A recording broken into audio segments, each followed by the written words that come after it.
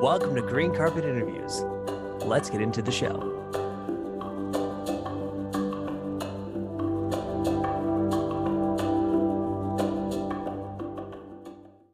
Hey, what's up, everybody? This is Deji. This is Green Carpet Interviews as well. I'm your host, one of your hosts. And this is Akindele Bankole, the other host. Yes.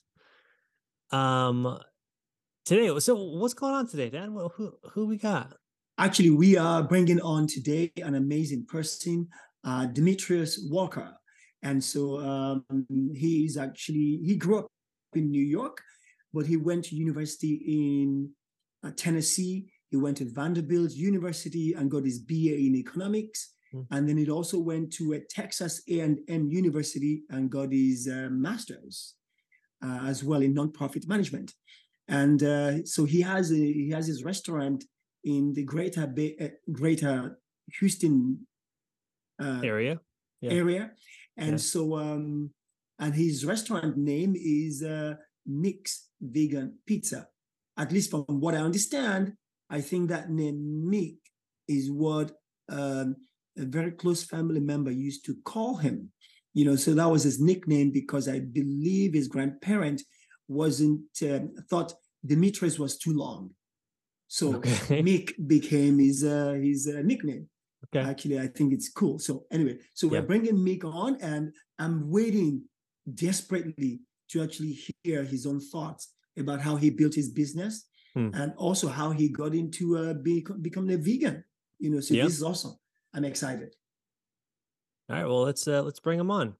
Yeah, let's do that. Without further ado, Demetrius, hey, Demetrius. How are you? Hello. Hi, bud. How are you, man? Gentlemen, how you doing? Pretty good, thank you. Doing really well. Really well. Thank you so much for coming on today. And I know you're a business owner, and so your time is very valuable. We definitely know that. So it'll be nice to know how you got started in your business. You know, and also probably before that, were you vegan before you started your business? Yes. Oh, wow. And how did that come about that you became vegan? And then, of course, then segue into how you then got into having this pizza restaurant. It's amazing. You know, I had an epiphany on, it was October 2nd, 2018. And I was sitting on my couch on Instagram, and I was scrolling through my feed, and I saw a post that triggered me. It was a post, there was a plate of pig's feet with chicken's feet on top, you know, covered in hot sauce, which something that my family, commonly ate.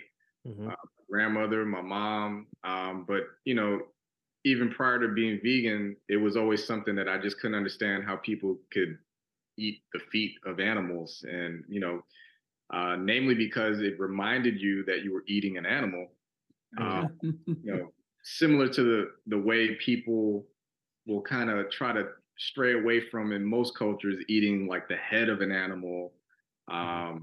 You know, my grandmother used to love saying that the best part of the fish was the head where the brains and stuff were. And I'd just be like, you know, how could you do that despite the fact that I would eat every other part, right?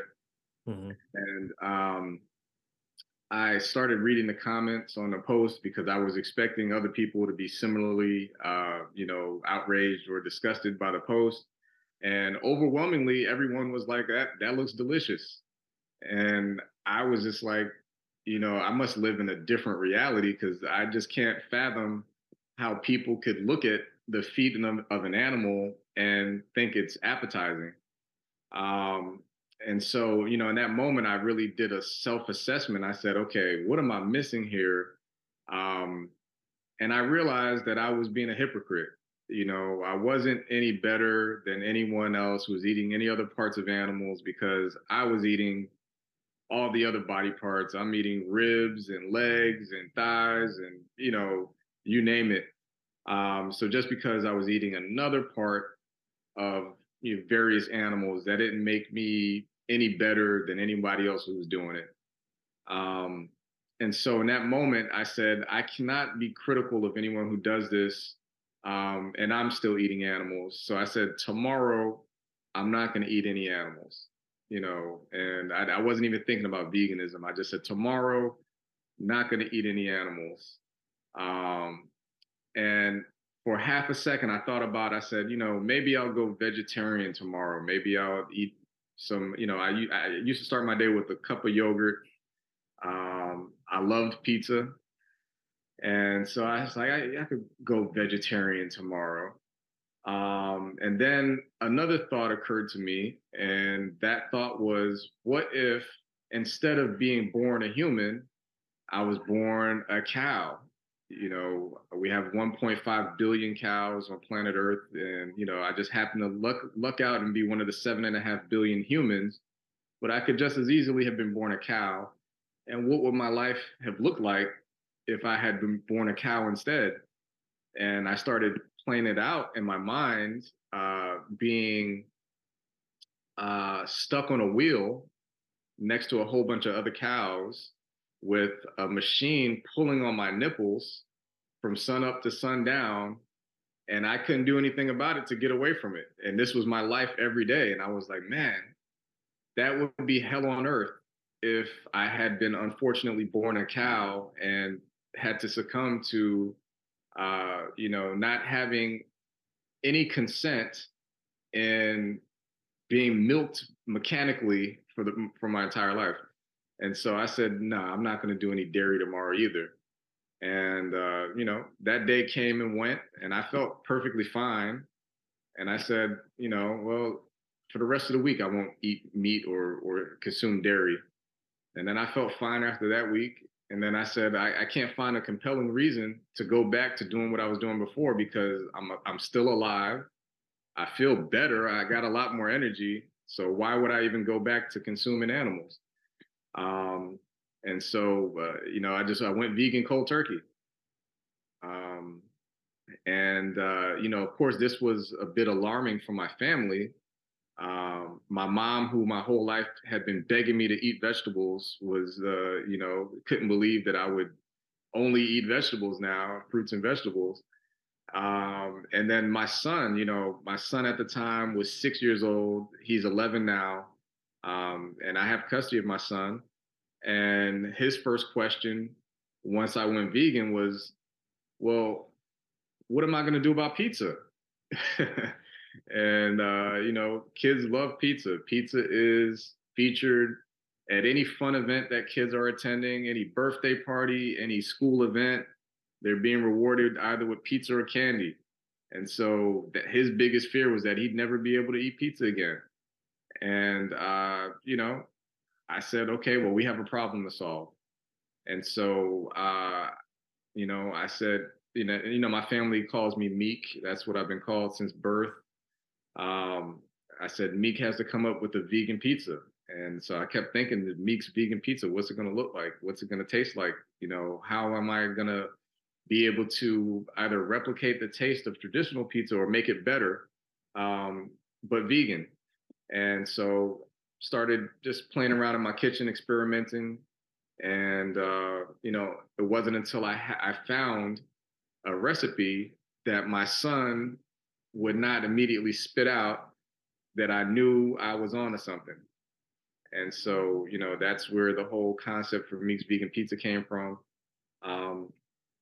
During the pandemic, we had a lot of time to work from home. And so, as I was away from my office, I was working at economic development. I was able to, make these pizzas during lunchtime and, keep experimenting. And I couldn't envision myself going back to an office and working for someone else when I knew Meek's Vegan Pizza had to get out to the world. So yeah, that's where Meek's Vegan Pizza was born. Started during the middle of the pandemic, which people thought was also insane. to start a business amidst the fact that restaurants were not able to open their doors to the public in most places. And there was a lot of uncertainty in the air. But I knew this was something that I could no longer sit on. And like I said, I was not going to go back to an office when I knew the world needed a vegan pizza that they could love, that they could cherish, that they could tell their non-vegan friends about, and hopefully inspire people to get on this plant-based journey with me. Oh, that's awesome. Yeah, that's fantastic. You know, this is my first time actually initiating the questions, and I forgot to ask you one very important question. Mm-hmm. Tell us about you. Yeah. About you, you know, your own journey through growing up, where you grew up, how your education and so on. You know, I forgot to ask you about that. Well, you know, growing up in New York City, I grew up in Brooklyn and the Bronx, and from a very young age, I can always remember being an avid animal lover. I've always had a dog, and you know, I feel that I've been connected to pretty much all animals in a way that I see them in the same way that I see people, their personalities, their quirks. And I can remember my youngest memory of realizing that human beings have a compassion problem was being 3 or 4 years old. And I remember my parents would buy lobster and have, you know, host Super Bowl parties. My dad had been stationed in Maine in the U.S. Navy. And so after living in Maine, my sister was actually born in Maine. She's 3 years younger than me. Some of the things that became habit there were buying big barrels of shrimp and lobster. And, you know, we got back to New York City, they would put the lobster in a bathtub on ice and, you know, until they're ready to be cooked. And I would cry and I would go crazy. I said, oh, you know, you're freezing them to death. You're killing the lobster. And everybody thought it was hilarious that this 3, 4-year-old kid would be upset that these lobsters are freezing to death. And, you know, and I realized I was different back then. I'm like, you know, how can people not see the suffering of any living thing, regardless of whether it looks like us or not? Just never agreed with it, but was, you know, it became normalized behavior for me to consume animals, namely because it's just a cultural thing. It's, you know, something that's accepted by society here in the United States. And in the back of my mind, I think there was always some lingering guilt behind it, even prior to going vegan.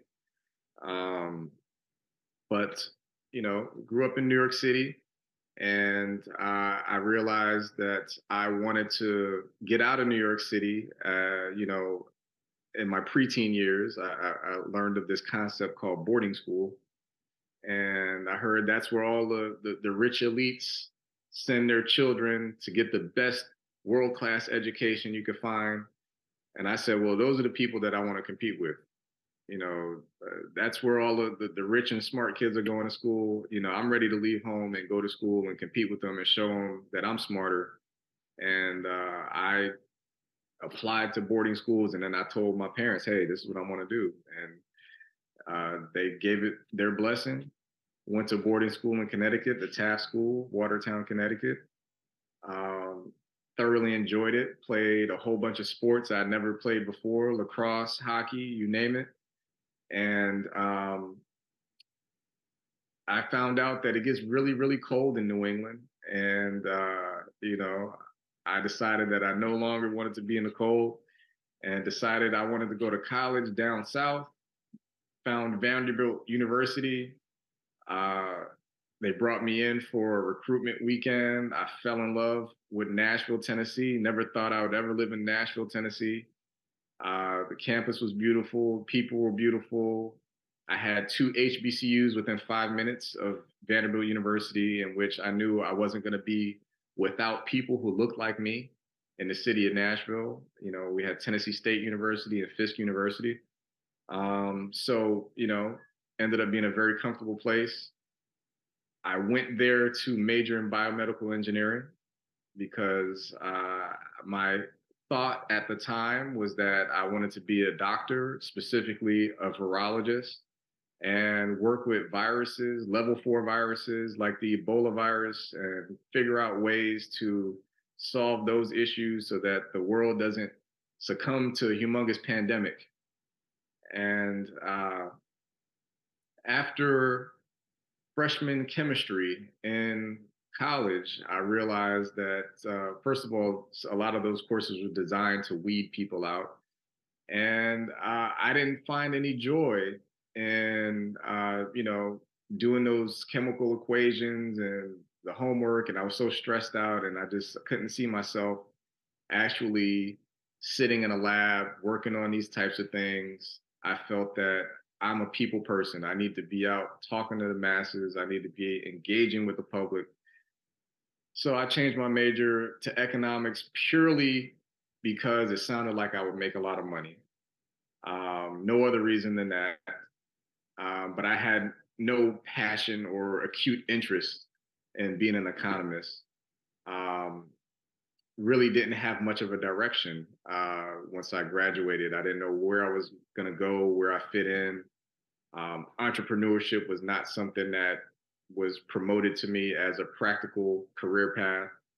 And so, bounced around corporate America for a number of years, worked for the world's largest computer maker right out of undergrad, and went into sales. Again, because I believe that my strength is in chatting with people. And, I had a very lucrative sales career, throughout my life. But this became a calling. Once I went vegan, it was like I saw the light, the blinders were off, and there's so many different reasons why in the future, especially looking at my son, I wanted him to live in a world where the truth was readily available and people made decisions based on the truth and not on marketing and misinformation. So here I am today with Meek's Vegan Pizza. We opened June 7th, 2021. And my Houston location has been going really well. I have a Chicago location that opened in February as well. Wow. I love there's a lot of stuff that you said here that I felt very powerful. Just even in the story before where you're talking about, I feel like the visual of like sitting down and imagining what the life of a cow would be like, and then like putting yourself in the shoes and realizing how much suffering that would have been. You said hell on earth, right? Like it's just like, and it's so visceral, and it's interesting, and hearing that you had, even from childhood, you had the idea of compassion already inside of you, like you had the idea of compassion for animals, as almost as a no-brainer. It's like, why does not everyone else see this, when you see it, and then sort of like going through, I feel I'm just like, I'm drawing a through line of like you wanting to see the world in a better place, even as you're trying to, go to school for biomedical, Biomedical engineering. And yeah. that sounded, amazing to me, that whole phrase, biomedical engineering. That sounded important. And, and I was on a mission to save the world. Right. But I think that the mission still continues because you're now saving the world in a different way. You're saving the world in through the animals, through, people's eating and how, and you're providing something for people to, because I've seen, I mean, I obviously haven't been to your place because it's in Texas, but I've seen your food and I'm like, if somebody didn't tell me that wasn't vegan, I wouldn't know, like, yeah. and I think that's something that,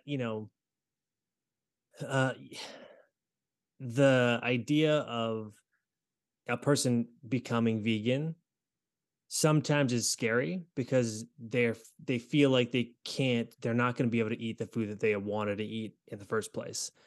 Right. And so if something looks like it, tastes like it, then I feel like, especially if you're, I mean, if you're in the South, in Texas, it's like the culture, the community there's they they have a particular palate.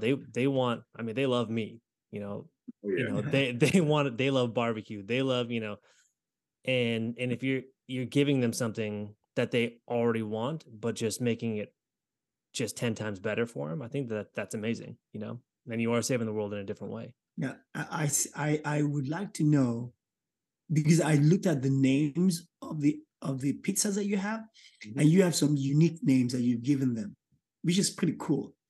I want to know specifically about Nefertiti. The Nefertiti, Yes. How did you come about that? The Nefertiti is named after one of my best friends, Nefertiti Jaquez. She was a news reporter here in Houston for a number of years.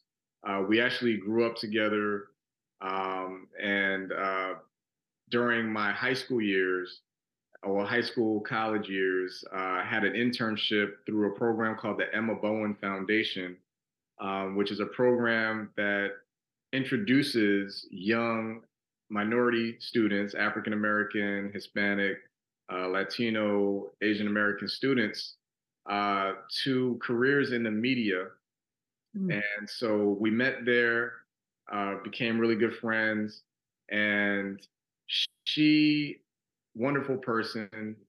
She's about to have a baby right now with her husband, and Nefertiti has so many food allergies.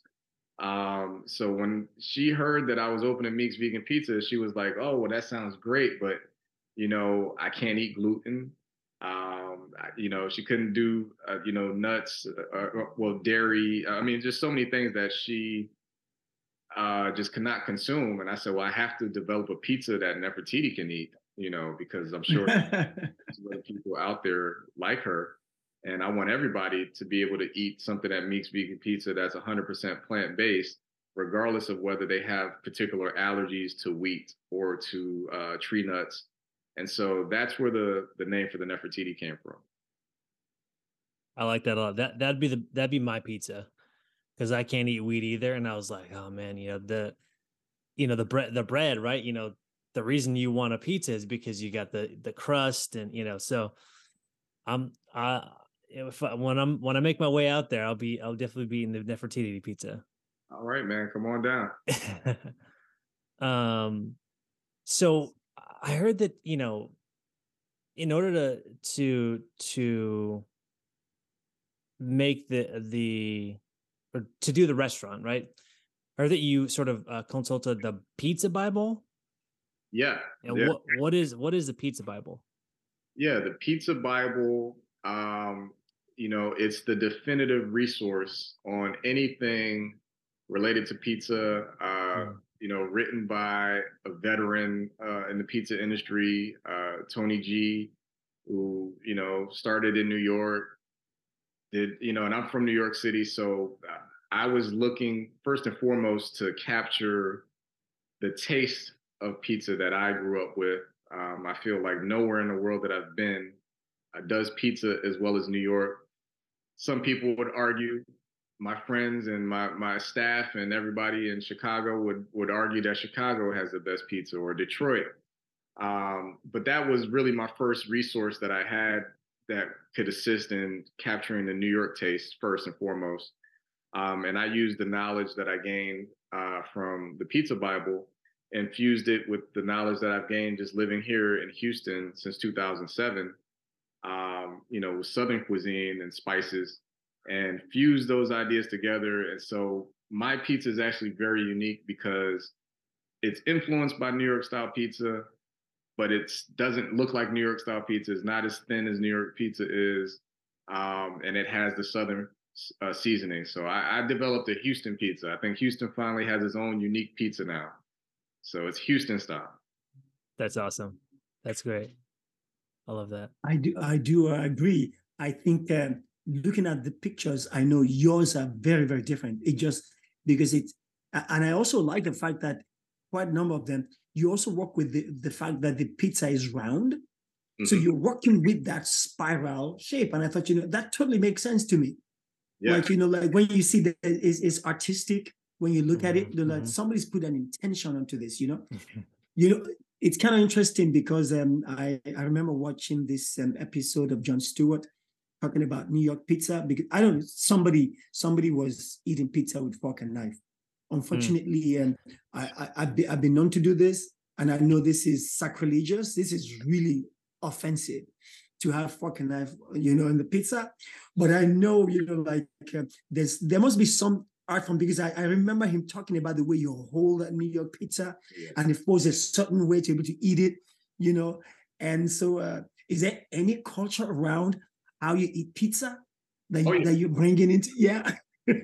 Well, 100%. I had to make sure when I developed my pizza that you can fold the slice, and because in New York, everybody's in a rush. So you don't have time to sit down with a knife and fork in New York City. People will typically grab a slice, you call it a slice and a soda. It's the quickest meal you can get in New York. There's pizza shops literally on every corner. You grab your slice, you fold it, you can consume it 2 times faster by folding it. So I had to make sure my slices you could fold and eat that way, but they're a little bit thicker than New York pizza. So it's going to fill you up right away, and, you can get about your day. And there's definitely pizza culture. There are pizza rules. For instance, despite the fact that I own a vegan pizzeria, I don't put pineapple on my pizzas. There's a great debate surrounding whether pineapple belongs on pizza. To be safe, to not upset the pizza gods, I don't put pineapple on my pizzas, and people beg me to do it all the time. I've been having success thus far. I don't think I need those problems with that might come with putting pineapple on a pizza. If there's going to be any food, like for example, like I think there are these huge conferences for like sci-fi or something, right? Comic-Con or like right. And I think if there's going to be any huge conference just about a food, it'll probably be pizza, and maybe next to it will be burgers. Yeah. But I can definitely see pizza, having its own thing. People come from all over the world just bringing their own pizza ideas. I mean, I can see that. Is there something like that? Well, there's Pizza Expo in Las Vegas, which is biannual, so it's twice a year.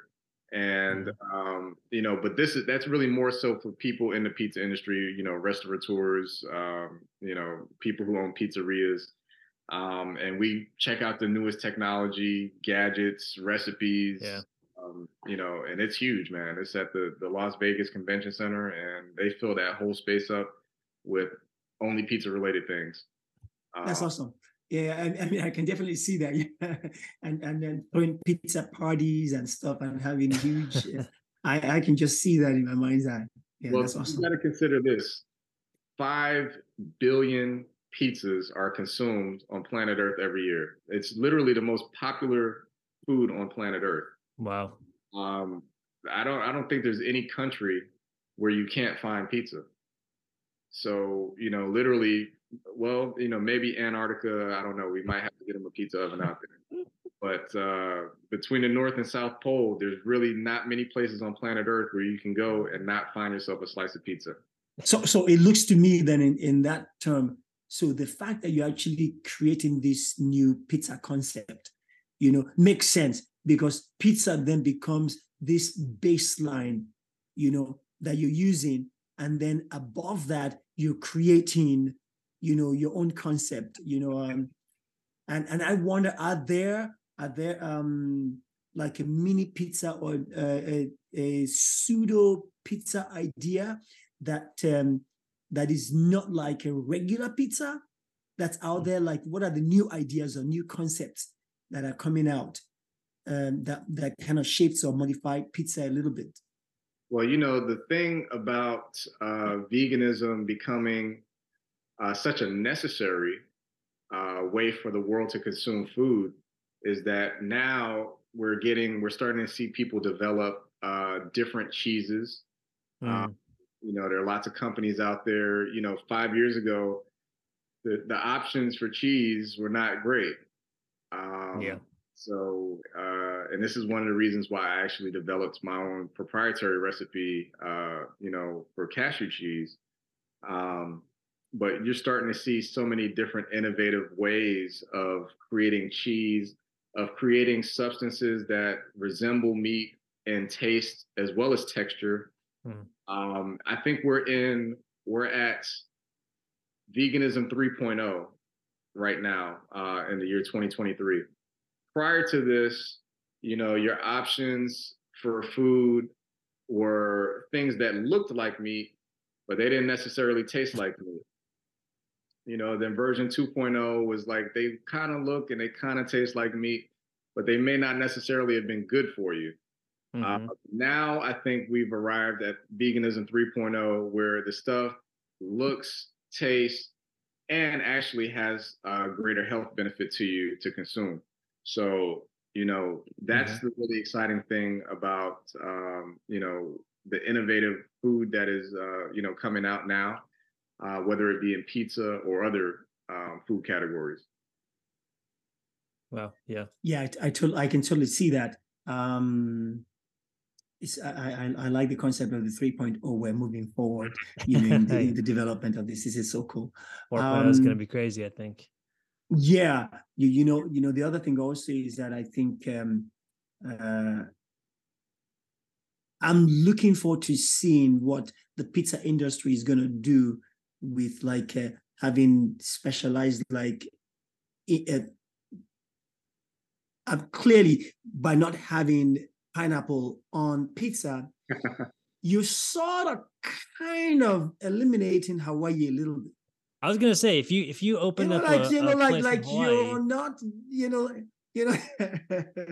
So Demetrius, if you did open up a location in Hawaii, would you break your own code? That's a good question. I think if we open in Hawaii, I don't think it would be blasphemous to have Hawaiian pizza in Hawaii, because it technically it wouldn't be, cultural appropriation. And I think the pizza gods in Hawaii would give me their blessing, and I think the way things work there, I would have to go up to a volcano or two, make my peace. Yeah.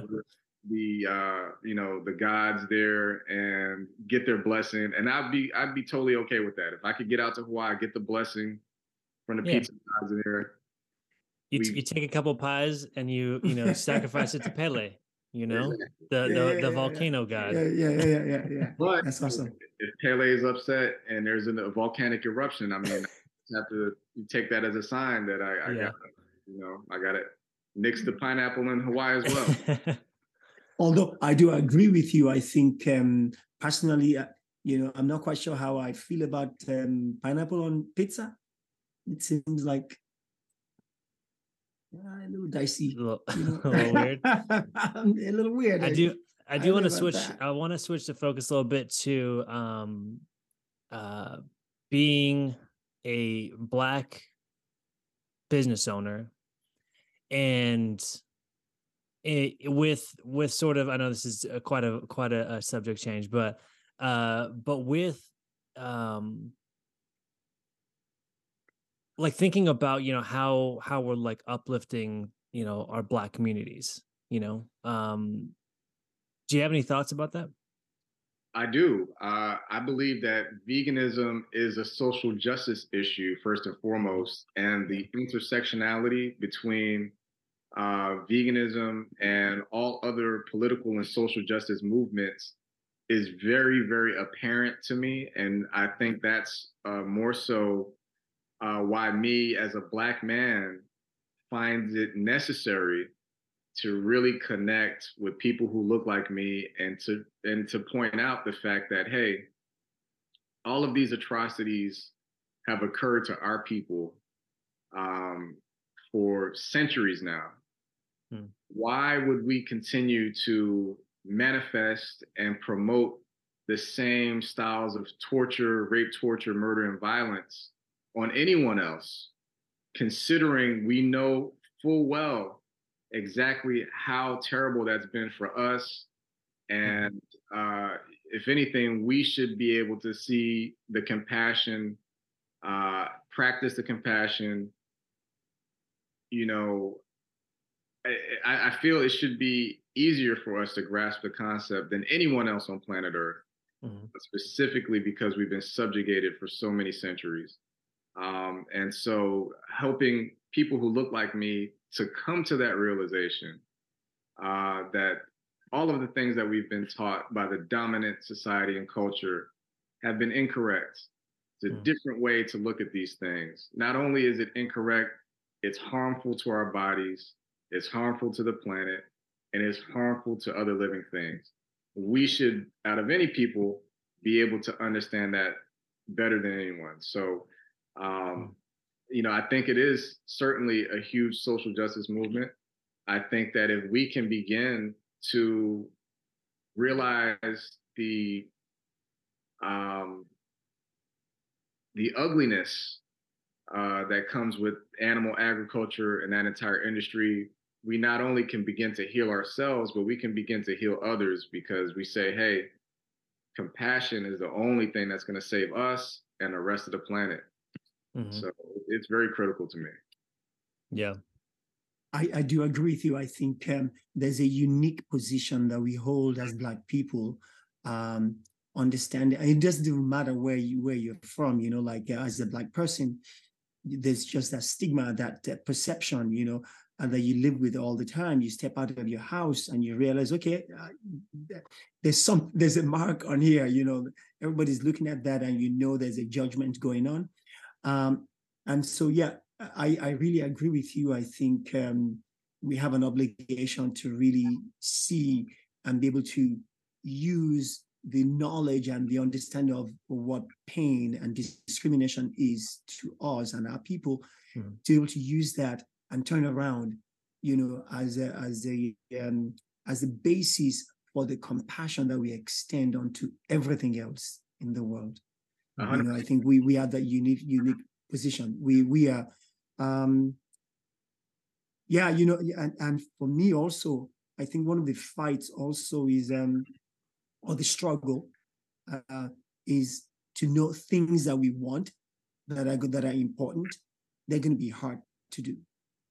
Right. And to just know, we just have to go through that hard part. Oh yeah, 100%, 100%. You know, it's been, you know, the journey of centuries, unfortunately. And I think the lesson in all of this is that rape, torture, and murder is wrong in any form. We can't just draw the line and say, oh, it's wrong for human beings. If we know it's wrong for everything that lives. And so just coming into the consciousness that we live in an ecosystem. Everything on planet Earth exists in an ecosystem, despite the fact that human beings can artificially manipulate the ecosystem of the planet, the ecosystems in our communities and where we live. At the end of the day, when we disrupt the ecosystem, bad things happen for us. We're really at a time, a very perilous time in history, in which we're staring at the brink of human extinction, of planetary extinction. We're entering the 7th largest extinction event ever recorded in our planet's history. And so it's going to take Black people taking this battle and struggle upon ourselves.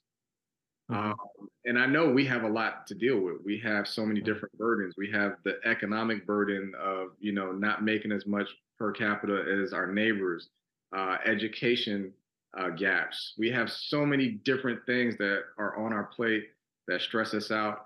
But I think focusing on this, we can level up in all of those different categories, because this is going to have to focus our attention on equality in all forms. That's awesome. Thank you so much for saying that. That is just really true. the other thing also is that I think, at least for me, the way I see this is that we struggle so much anyway. Right. The poor struggle, poor Black people, wealthy Black people, educated Black people, uneducated Black people. We all just struggle anyway.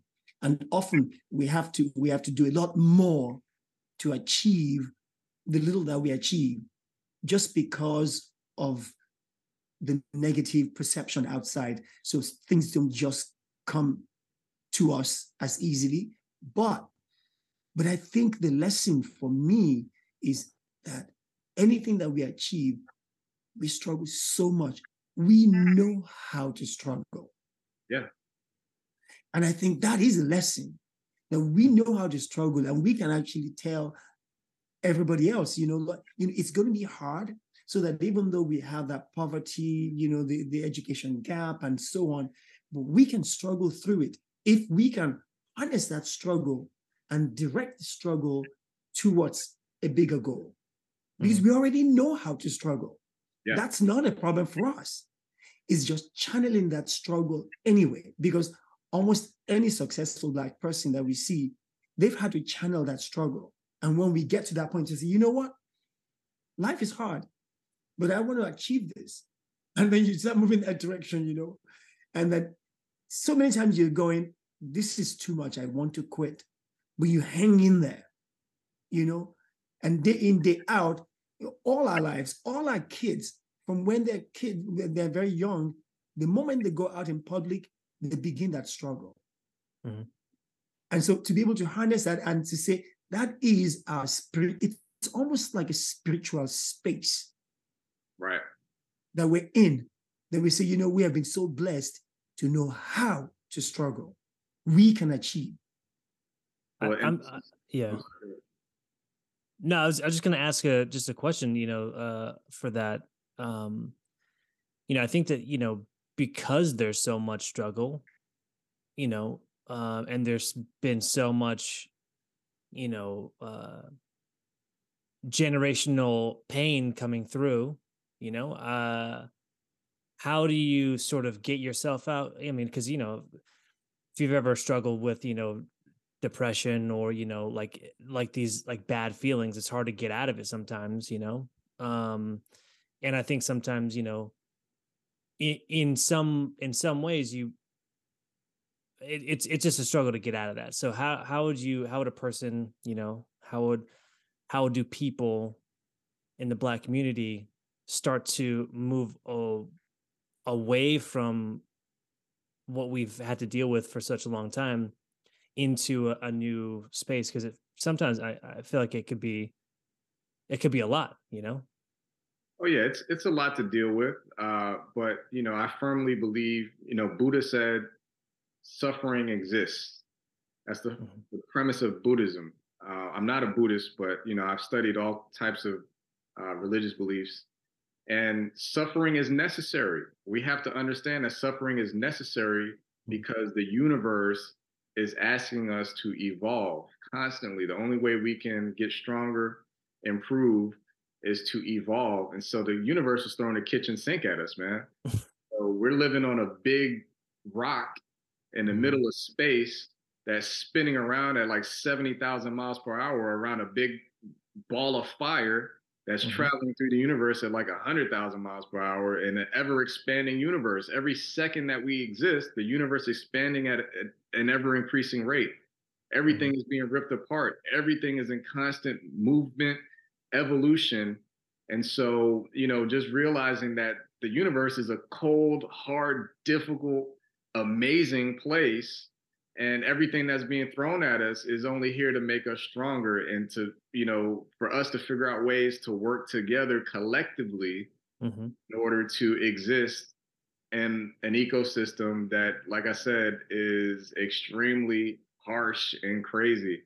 So, just taking in that fact that the harsher the suffering, the stronger it makes us, and transform that into, now we can unite. Now we can save this planet, by first and foremost saving our ecosystem, the environment, plant-based eating, end animal suffering and agriculture.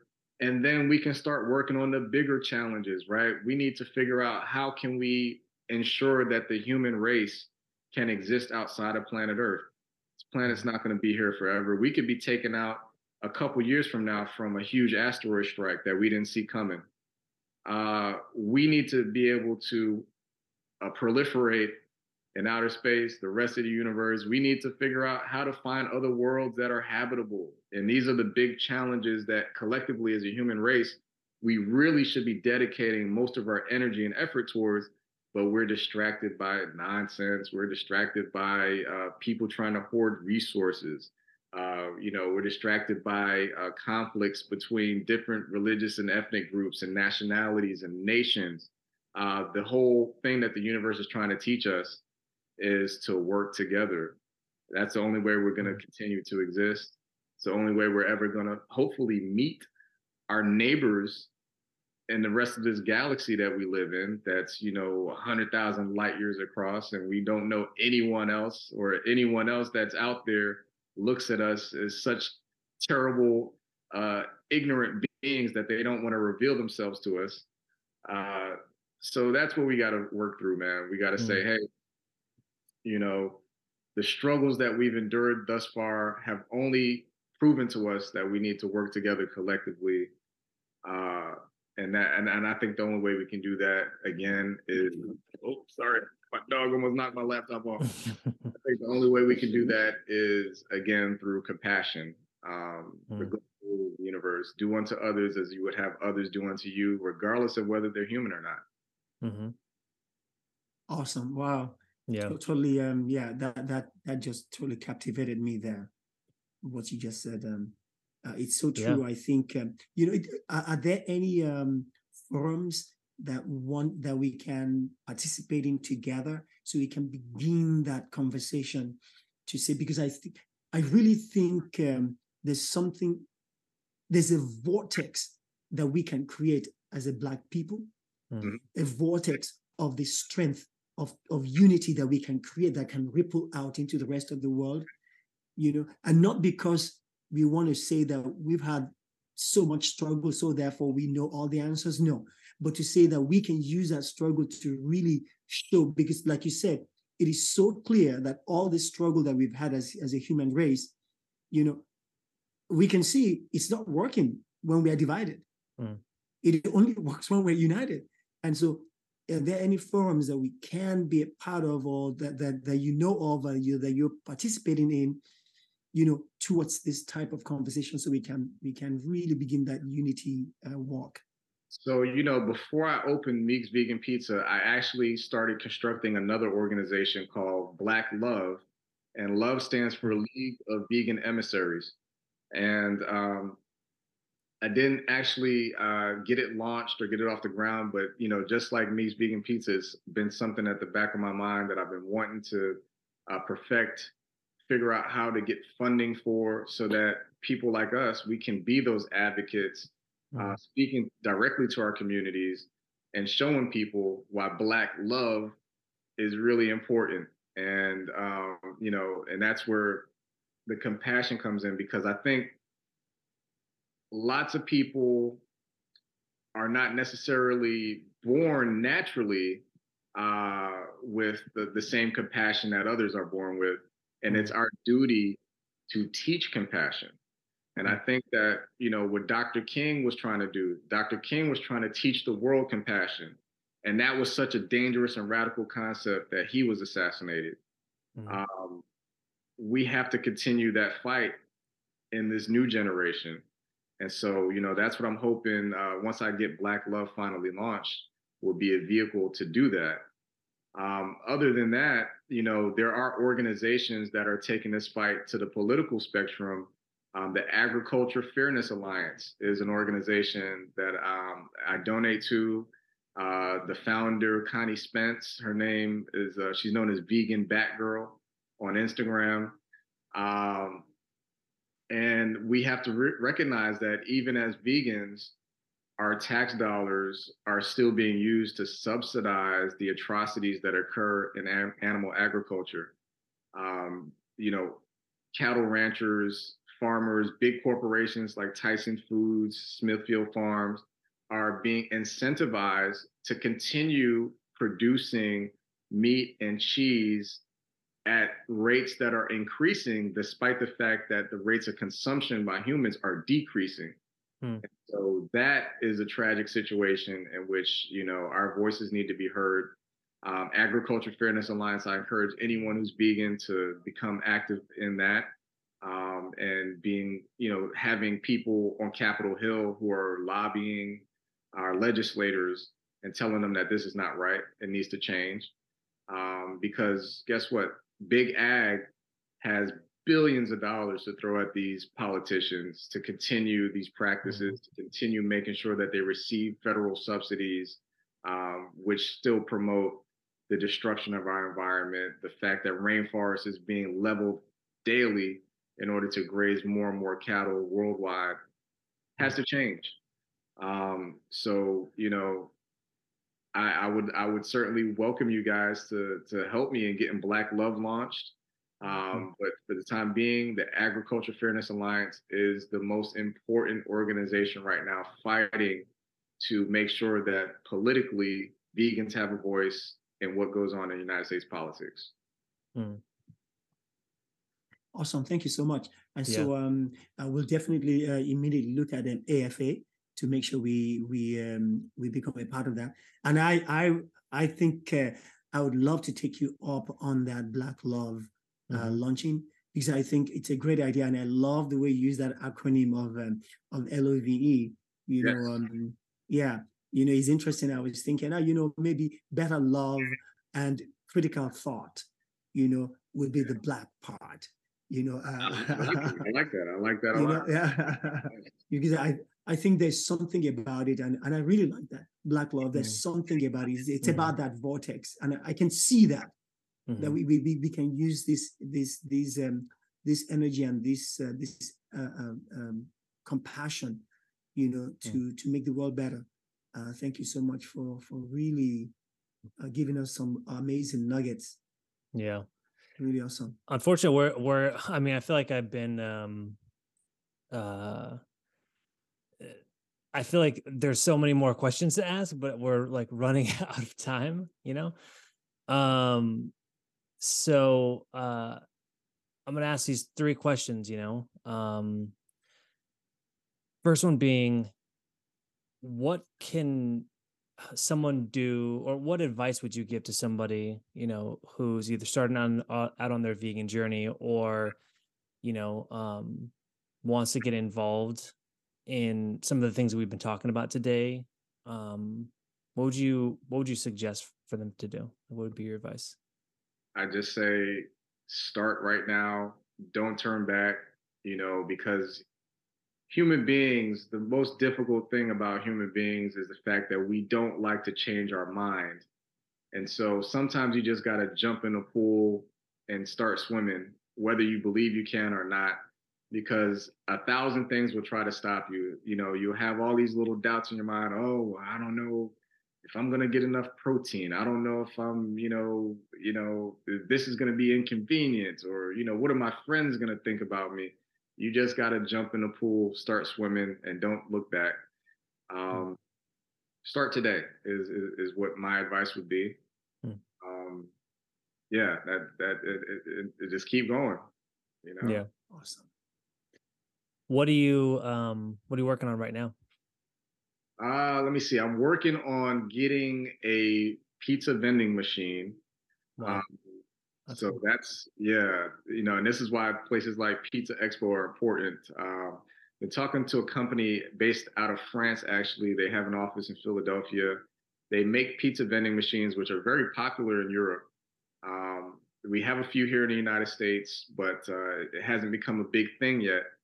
But, you know, I've talked to a few different locations. West Houston Medical Center is one. There are a few hospitals here in Houston who, believe it or not, do not offer any plant-based options for you know, their patients and the families of these patients in hospitals. You would think this would be the place where people are suffering from, you know, hypertension, diabetes, you know, cancer, high blood pressure, et cetera, you name it. that this would be the place that they would go and only get plant-based meals. But no, because our food system is so messed up, uh, it's actually tragic that a lot of these facilities don't have plant-based options. So getting vending machines first and foremost in hospitals, schools are another place where unfortunately, my son, he's in public school here in Houston. There's not a plant-based option for him to eat every day at school. Colleges and universities in their dormitories, they have vending machines full of all kind of snacks that are processed and have all kind of cheese and all kind of stuff in it. They don't have any, vending machines where they can go get a vegan meal, that's convenient. So I'm really looking at getting into the vending space when it comes to this. Wow, that's awesome. That's really cool. Thank you. So where can people find you? You can find me on Instagram. I'm on Instagram a lot at Meeks Vegan Pizza. TikTok at Meeks Vegan Pizza. Facebook is facebook.com/Meeks Vegan Pizza. Or you can check out the website if you're hungry, meeksveganpizza.com. And, if you're in Houston, I would love for you to come by. My shop is located at 2616 Blodgett Street in Houston's historic Third Ward community. And, hit me up, man. I'd love to chat with you. You can DM me. That's how we got connected, is through our DMs on Instagram. And I'm an open book, like I said. And if I have time, I'd certainly entertain any conversation. Yeah. Thank you so much for coming on today. I mean, it's just a lot of awesome. I mean, you're doing a lot of good in the world right now. So I really appreciate you. Hey, I'm just doing what, I decided a little while ago to go with the wave of the universe. Fighting against the wave of the universe causes tremendous stress and depression. But when you go with the wave of the universe, I didn't know how I was going to be able to open a pizza shop in the middle of a pandemic. I didn't have all the money. I didn't have all the know-how. I'd never opened a restaurant. I never worked in food service. But because I'm doing what it is that the universe is calling me to do, all of the resources have made themselves available to me. And so I encourage people, tap in to what the universe wants, right? Once I decided to start eating food that was good for my body, things started to change. I'm performing the universe's will. The universe is it gives us hints all the time. We get all of these hints and cues that, you eat this, you have a better life expectancy, you have a better health outcome, and not only does that happen, but guess what? You save the life of another living being. Not only do you save the life of another living being, but you also contribute to fostering, or lessening the burden of pollution in your environment and in the planet. So, all of these positive feedback mechanisms that occur prove to you that you're on the right path and you're doing what it is that the universe wants you to do. That's great. Thank you so much. That's That's awesome. Really cool. Thank you. Yeah. All right. Thanks so much for coming on the podcast. And I think we gotta have you on again, at some point. Yeah, for sure. Happy to come on anytime you need me. All right. Thank you so much. And real quick before I go, I want to thank you both for even conceiving this platform, because what you're doing is extremely critical in informing everyone. And this is getting the message out. I can do what I do making pizza, but you guys are disseminating the message that needs to be heard. So thank you so much for your commitment to doing this. I really believe this is going to be so tremendously popular in the very near future. I'm excited about it for you. Awesome. Thank you so much. Thank you. Appreciate that, actually. Yeah. Really. Thank you. Yeah. All right. We'll see you next time. All right, cool. See you next time, guys. Thanks, everybody. All righty. Thanks. All right. So we just had our interview with Demetrius Walker. Amazing, right? We actually had a little bit more of a conversation afterwards. which I don't think was recorded, but that was really cool too. That was amazing. Yeah, if we had, maybe in the future we can do like some sort of bonus features or whatever, and let people do that. So, although I am glad that you let Demetrius know that he's probably inspired a different way of doing the podcast for us, because I think just the way we had that conversation, it was so key that we should have it that way. Yeah. So, in the just a little insider after we were done with the interview, we just chatted. We basically just after these interviews, you set the mic down, you stretch a little bit, you lean back in your chair, and then you sort of relax, Right. And I think that sort of helped with the flow of like thoughts and stuff like that, and so that may be something that we'll try to incorporate a little bit more into the next video. Yeah, absolutely. Into the next interviews. So we're going to play around with that and see how that goes. But what he had to say was really great. He's a lot of very interesting visuals images, striking images that I remember from his conversation, like when he was imagining himself, being the cow. I thought that was really interesting. And just, this is always a theme. This is a big theme for veganism, but compassion. Yeah, that's a really big thing. So absolutely. Yeah, it was great.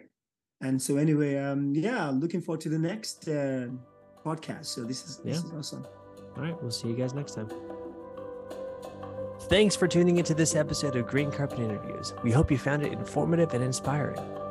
This show was brought to you by Veg on the Edge, our vegan restaurant in Santa Cruz and San Luis Obispo. If you're in the area, be sure to stop by and check out our delicious plant-based dishes. Check out vegontheedge.com for more information. To stay connected with us and learn more about conscious living, follow us on Instagram at Green Carpet Interviews. We love hearing from our listeners and would love to hear your thoughts and feedback. Thanks again for listening, and we'll see you next time on Green Carpet Interviews.